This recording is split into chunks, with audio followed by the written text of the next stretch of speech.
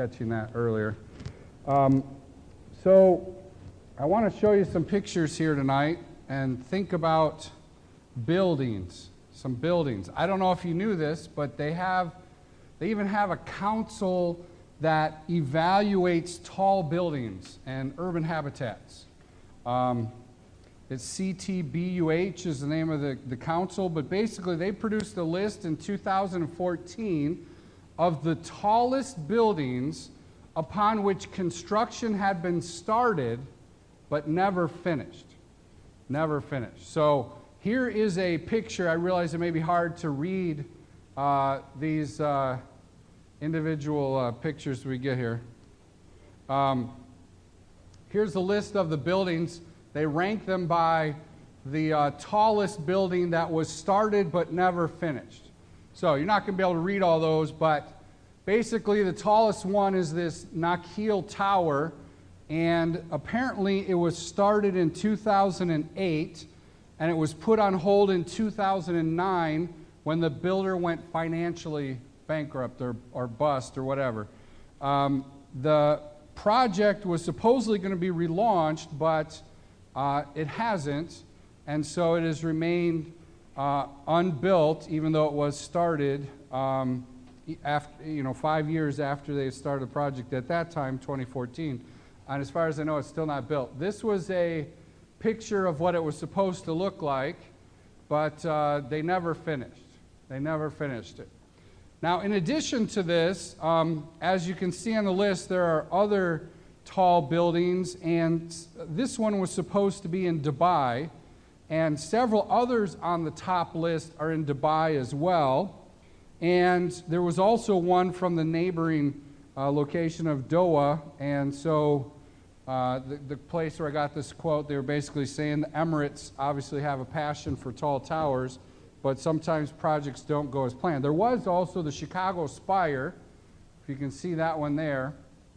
It was also planned in Chicago and was started, but there was a financial crisis, and that led to a $77 million lawsuit against this developer that has killed that project. So, interestingly, they've got at least 10 on the list here, and I think their original list they produced had 20 that were listed, and these are modern, large buildings that were started and never finished. Now, our Lord tells us in Luke 14:28 that I'm paraphrasing here, but it's a basic concept. When you're going to build a tower or a tall building, you sit down and you plan it out first. That's just basic human reasoning on what you should do. But we see here with these examples, and there are many others, that people failed to plan properly for their building projects, and therefore were not able to complete them. We're going to look at 1 Kings chapter 5 today, and in 1 Kings chapter 5, we're going to see how this chapter talks about the planning process or the preparation process for the building of the temple. So in chapters 6 and 7, we're going to read at that point more about the building of the temple. And then in chapter 8 of Kings, we would see about the dedication of the temple. And then in chapter 9, we see God appear to Solomon and give him a promise and warning again in chapter 9 at the conclusion of the temple being built. But what we have here in chapter 5, I think, is a very important chapter about the preparation for the temple. Preparation is an important part of a big project. In fact, one of my children is an aspiring writer. And we were talking yesterday at lunch about a project she'd like to write, and we were talking about all the different things that go into that. And we talked about you need to plan for the characters, you need to plan for the plot, you got to plan for how it's going to end, because you need to know what you're writing towards, right? So there's, in a big project, whether it's a building construction or simply writing something, it takes planning, and planning is important to get it right. And we're going to see how the planning and preparation process here goes well in chapter 5, and the ultimate reason it goes well is because God is providing wisdom for his leader to carry out God's work. This temple building process is God's work, and he is using his leader, Solomon, giving him wisdom and direction so that he can carry out God's work of having the temple built. So, as we look at this, we're going to see how God provides for them in the process. All right? Before we start reading some verses, though, let's just go ahead and go to the Lord in prayer, and then we'll dive right into chapter 5, a short one tonight. All right, let's pray. Heavenly Father, we thank you. We thank you that you have written these things so that we can learn from them. And though there are some details in this chapter that may seem a little boring, or in some ways we don't necessarily understand the importance, we see that this is an important chapter, and I pray that you would encourage us with this chapter to see how you work and importance on the preparation process. Help us to be reminded of that and be encouraged also for how you provide for the work that you're doing. And we ask these things in Jesus' name. Amen. So, chapter 5, we're going to see the preparation for the temple that's going to take place, and we're going to see how God gives wisdom and provision to prepare for this work. All right? So, let's look at verse 1, and we're going to read about God's provision of a relationship that's going to help the work go forward. It says in verse 1 of chapter 5, "Now Hiram, king of Tyre, sent his servants to Solomon when he heard that they had anointed him king in the place of his father, for Hiram had always been a friend of David." Continuing on, it says, "Then Solomon sent word to Hiram, saying, 'You know that David my father was unable to build a house for the name of the Lord his God because of the wars which surrounded him until the Lord put them under the soles of his feet. But now the Lord my God has given me rest on every side. There is neither adversary nor misfortune. Behold, I intend to build a house for the name of the Lord my God, as the Lord spoke to David my father, saying, Your son whom I will set on your throne in your place, he will build the house for my name. Now therefore command that they cut for me cedars from Lebanon, and my servants will be with your servants, and I will give you wages for your servants according to all that you say, for you know that there is no one among us who knows how to cut timber like the Sidonians.'" All right, so we have here in these first few verses of this chapter an example of how God provides a relationship for this work to get done on the temple. So notice it is a relationship that started with David. It's kind of an interesting concept as you think about God's provision. Sometimes when we think of God's provision for things that we need, we tend to think of it as we need it right now, and God does something to give it to us right now. But in this case, God began providing for this work long before it started. And a part of how God was providing for this work long before was this special relationship with the king of Tyre, because he was going to be a key person to provide resources for the children of Israel. So we have a friendship here with David. I want you to turn with me as well to 2 Samuel. 2 Samuel, we'll see how Hiram, the king of Tyre, provided things for David for his own house previously. Look at 2 Samuel chapter 5 and verse 11. 2 Samuel 5 and verse 11 talks about Hiram, king of Tyre. And it tells us there that he sent messengers to David with cedar trees and carpenters and stonemasons, and they built a house for David. So look at that. We have the king of Tyre has a friendship with David long before Solomon's building the temple, and he helped David at that time build a house. So we have a relationship provided here with David and Hiram. the king of Tyre. And now, if you're not sure, Tyre is this little city here on the Mediterranean Sea here with Israel down here. So it's a little bit north of Israel. All right, so that's what we're talking about. And you notice it talks about Tyre and the Sidonians. So it's believed there was probably the rule extended over a significant portion of that area. And that's why they're combined there. But he gave supplies to David earlier. And we're going to see now how Solomon builds upon this relationship and continues it. And it continues to be a profitable relationship for the work that's going to happen. Notice that Solomon was contacted actually by Hiram, and it told us actually at the end of chapter 4 how Solomon's wisdom went out throughout the earth. He had a reputation that was known, and then it begins chapter 5 telling us about how Hiram reaches out to Solomon because he hears that he has become king after David. So we see here that Solomon has wise negotiations with Hiram. Let's look at what he does here. First of all, he appeals to this relationship with his father David.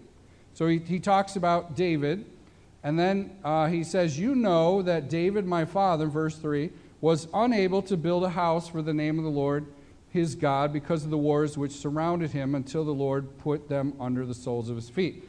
So he starts out by talking about the friendship with David, but he also explains his goal. He makes it very clear what he's trying to do. And then in verse 4, he identifies this as the ideal opportunity now. Because David couldn't do this work, surely Hiram, as a friend of David, had knowledge that David wanted to do this. And Solomon's saying, now's the ideal time. Look at verse 4. He says, but now the Lord my God has given me rest on every side. There is neither adversary nor misfortune. So Solomon's appealing to Hiram to say, now's the time. We should build. I need your help. So he also goes on and explains that this would be a fulfillment of God's promise to David. Look at verse 5. Behold, I intend to build a house for the name of the Lord my God, as the Lord spoke to David my father, saying, your son, whom I will set on your throne in my place, he will build a house for my name. So he's saying, hey, this is also a fulfillment of what God promised. And then he gets down to the actual request in verse 6. So what's he asking for? Verse 6, we see that he says, now therefore command that they cut for me cedars from Lebanon, and my servants will be with your servants, and I will give you wages for your servants according to all that you say. For you know that there is no one among us who knows how to cut timber like the Sidonians. So, we see here he asks for the wood. He needs wood for the temple. He needs wood for the temple, and Tyre and the Sidonians are known for their wood. It's a mountainous terrain, and they grow cedar trees. They're known for their cedar trees, and he wants to partner with Hiram, and he says he'll pay him. And notice how he closes his request. What does he say? He gives praise, right? He is praising Hiram and the Sidonians here and saying, no one knows how to do this as well as you do. So I'm coming to the best possible resource to get help on this project. So, how does Hiram respond? Verse 7. Hiram responds with glad acceptance. He says, when Hiram heard the words of Solomon, he rejoiced greatly and said, blessed be the Lord today, who has given to David a wise son over this great people. So, we see as the first provision of God in doing this work is God has provided a key relationship which will be the means through which he'll provide resources such as wood. So, God uses people to help in the work that he wants done, and God provides relationships for us in doing the work he intends for us to do. Let's think about the workplace. Have you had a situation where you've had to do something at work, a project or something, and you need to get something done, and a part of what makes it happen is you happen to know somebody who's good at this or that has responsibility for this kind of area, and you have a relationship, so you approach that person and you ask and you get help and the work gets done. I think probably most of us have been working in the workforce. We've had situations like that, right? Or similar things happen in our families. Just a few weeks ago, I got a notice that my roof on my old house needed to be replaced. I don't know how to do a roof, but God had provided a relationship with my father-in-law who is good at all kinds of stuff, and it just happened that we had Memorial Weekend free. God gave us that relationship and the time to get that work done. Now, we see that in our personal lives. We see that in the church as well, right?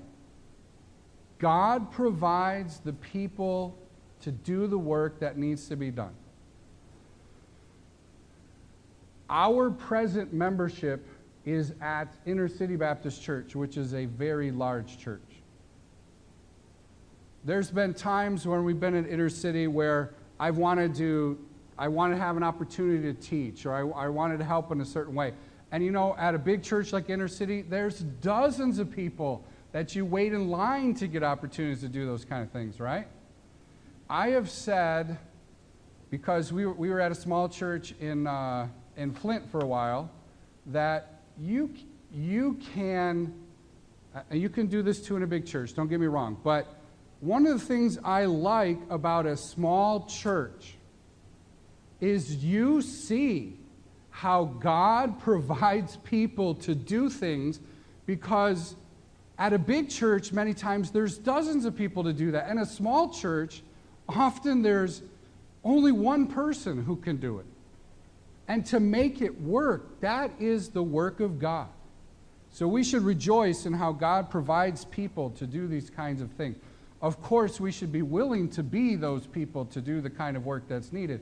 But we should also have confidence God is going to provide people to do His work. We should trust Him. We should pray about that. Doesn't mean we shouldn't pray. We should definitely pray.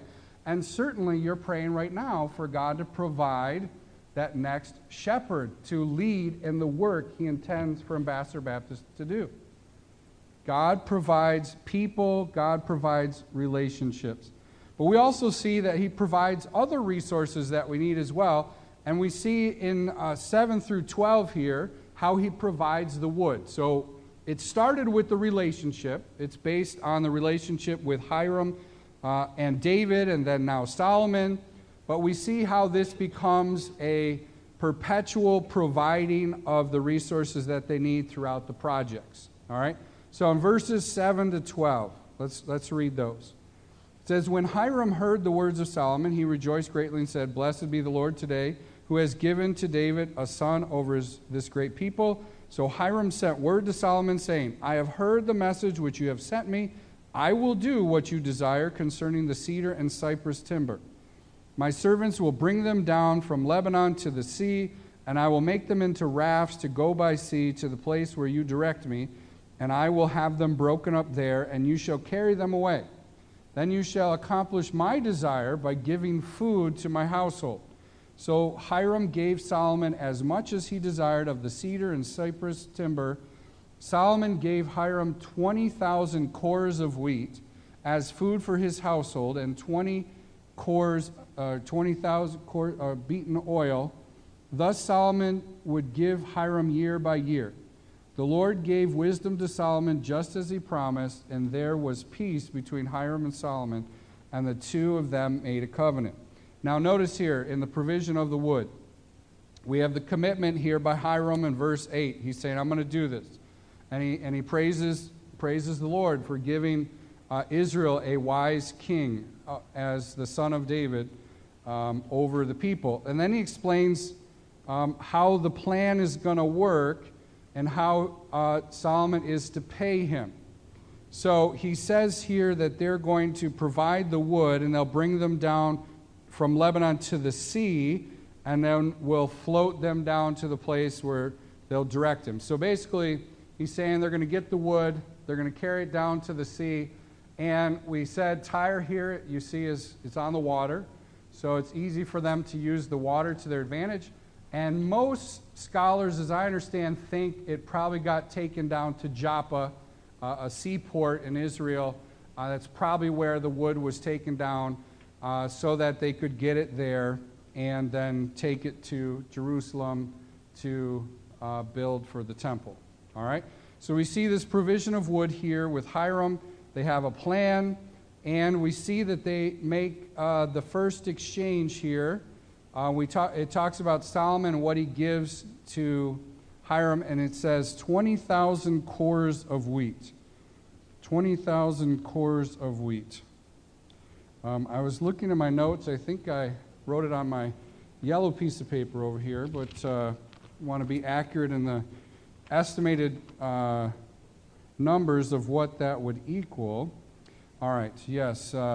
20,000 cores is estimated to be about 125,000 bushels. 125,000 bushels. I actually don't know how big a bushel is, but, right? I grew up in the city. I'm not a farm boy. All right, so 125,000 bushels. And it says, I think 20,000, I think the King James says 20,000 baths, or in other words, 115,000 gallons of oil. 115,000 gallons. Now that is a lot of oil. All right, we do have some concept of a gallon, even if we don't understand a bushel. But so this is what Solomon provided, a significant provision for Hiram, and then this is going to be a yearly exchange. So this is going to be an ongoing thing while the temple is being built, so they'll have the wood that they need to build the temple. Again, it is a reminder that God provides for the work. God provides people, and God provides resources. In this case, they needed wood, and they have an ongoing agreement, so they'll have a steady flow for the work that needs to be done. Another way we'll see, but yes, let's look at verse 12. I wanted to remind us. We have this partnership that's happening with Tyre here in Israel, but who is the ultimate provider? It is God. Verse 12 says, "The Lord gave wisdom to Solomon just as he promised him, and there was peace between Hiram and Solomon, and the two of them made a covenant." Ultimately, God is the provider. And the fact that they continue to have peace and continue to make this arrangement also was from God. Have not countries made agreements before that haven't been kept? Absolutely. But this is a time of peace, and God is providing for the work. That's important to see. It's God's work. In this case, they are a part of it. They have a job to do, and Solomon certainly has a key role, but ultimately it's God doing the work and God providing for the work that needs to be done. So we also see a provision of workers here. 1 Kings 5:13-16. So there's some math in here, but some big numbers, but interesting. Let's look at verse 13-16. It says, "Now King Solomon levied forced laborers from all Israel, and the forced laborers numbered 30,000 men. He sent them to Lebanon, 10,000 a month in relays. They were in Lebanon a month and 2 months at home, and Adoniram was over the forced laborers.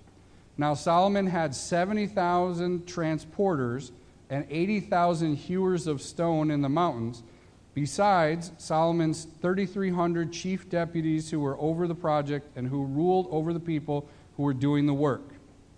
All right, so we have here the provision of workers. Now, the first set are the helpers with the wood. They're going to help with the work that is happening with Tyre and getting these cedars And he says how this happens. He's got 10,000 that go, there's 30,000 total, but 10,000 go at a time for a month.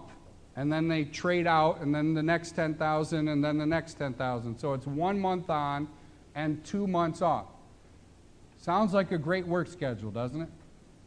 Travel and work for a month and then have 2 off. Well, it's not quite as great as it seems, because what this means is they have to spend 4 months helping with this project, and the other 8 months they've got to work on their own homes and farms, taking care of their own stuff, whereas normally they would have 12. So there are workers provided, and I think it's interesting to note that this is the kind of thing that Samuel warned the Israelites would happen with a king.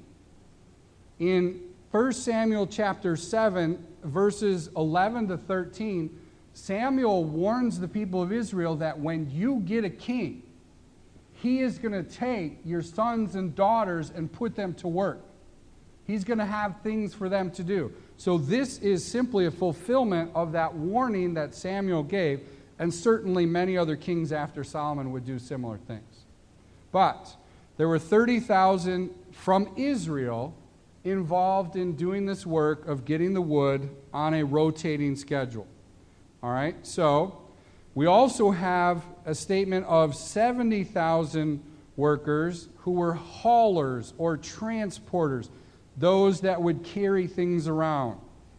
80,000 that were hewers of stone, cutting out stones. Now this is incredible to think about. I mean, we look at construction projects today, and we have so many modern conveniences that the nature of the work is so different than it used to be. They didn't have gigantic machines they didn't have dump trucks to carry all this stuff in and drive it different places. They had to have people and animals to do this work.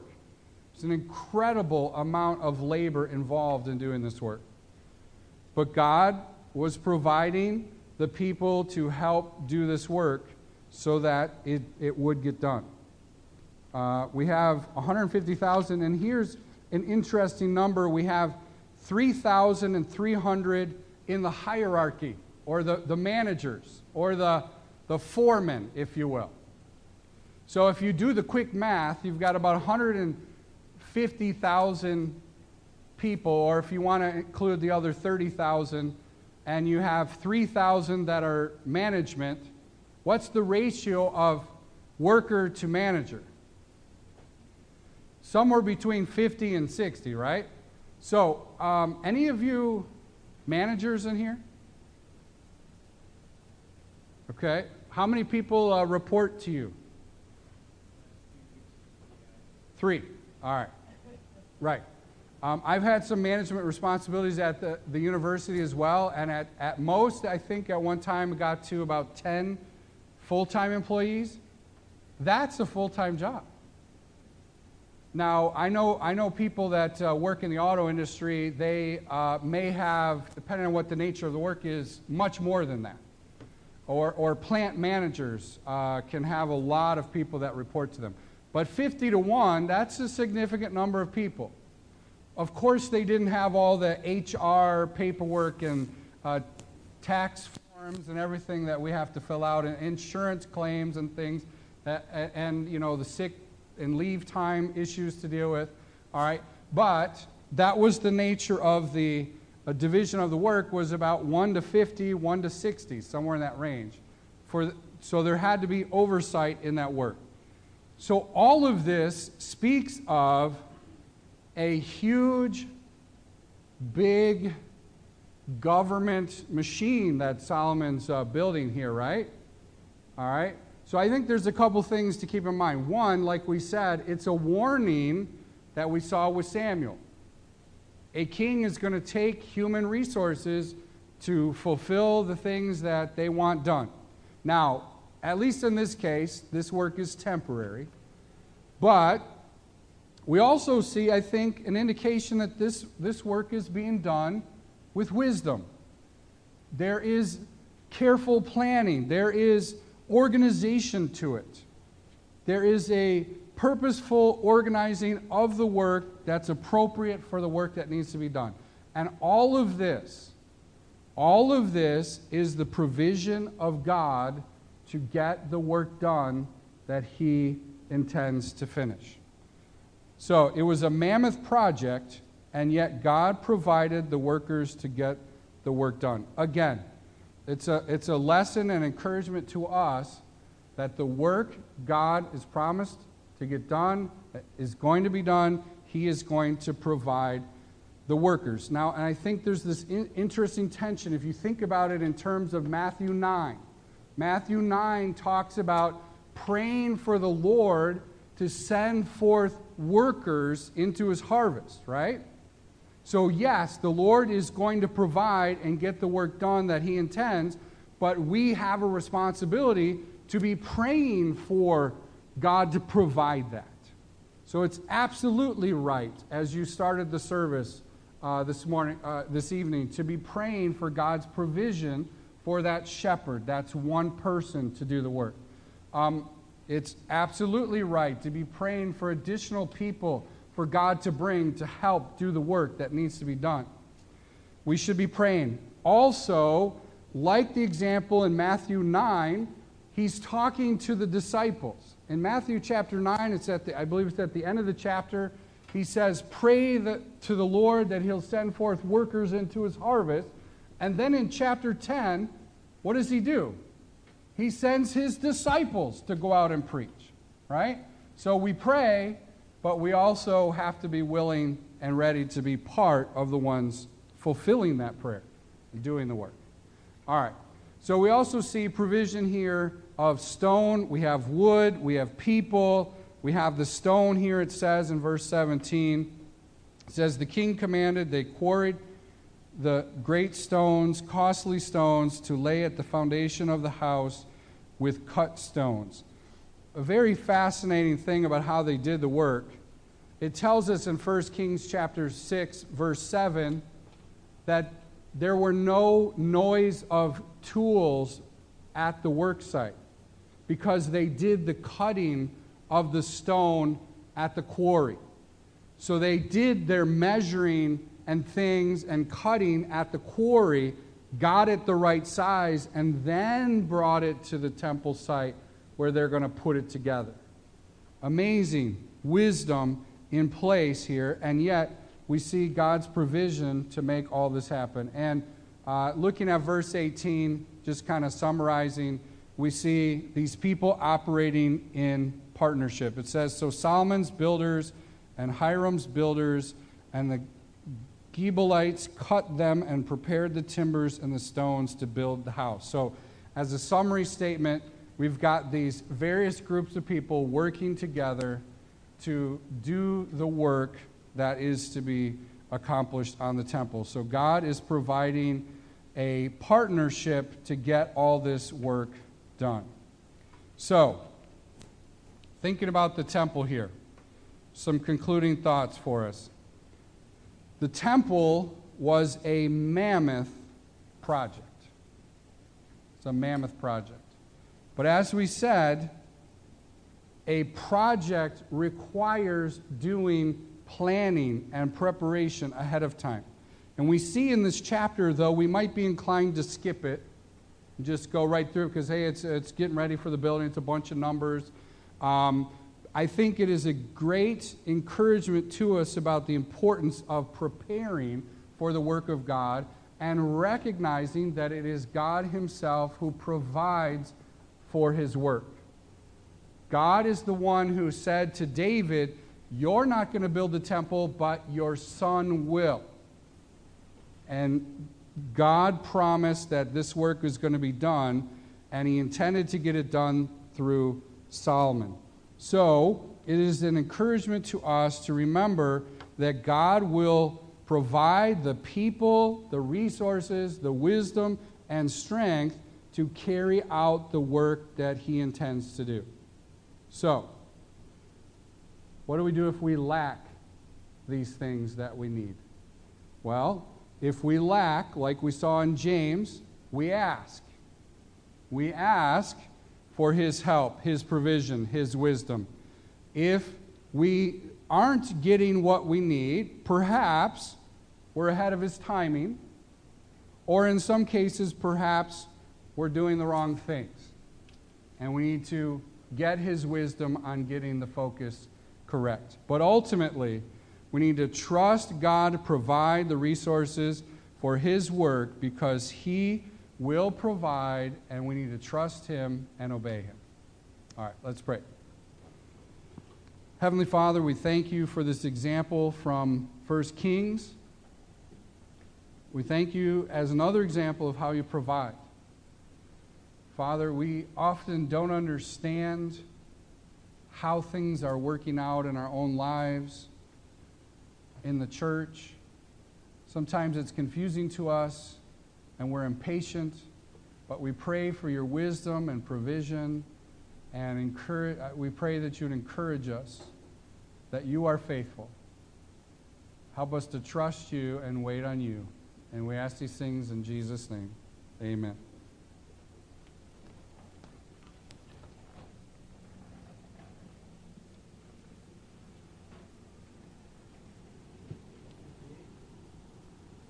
Number 58.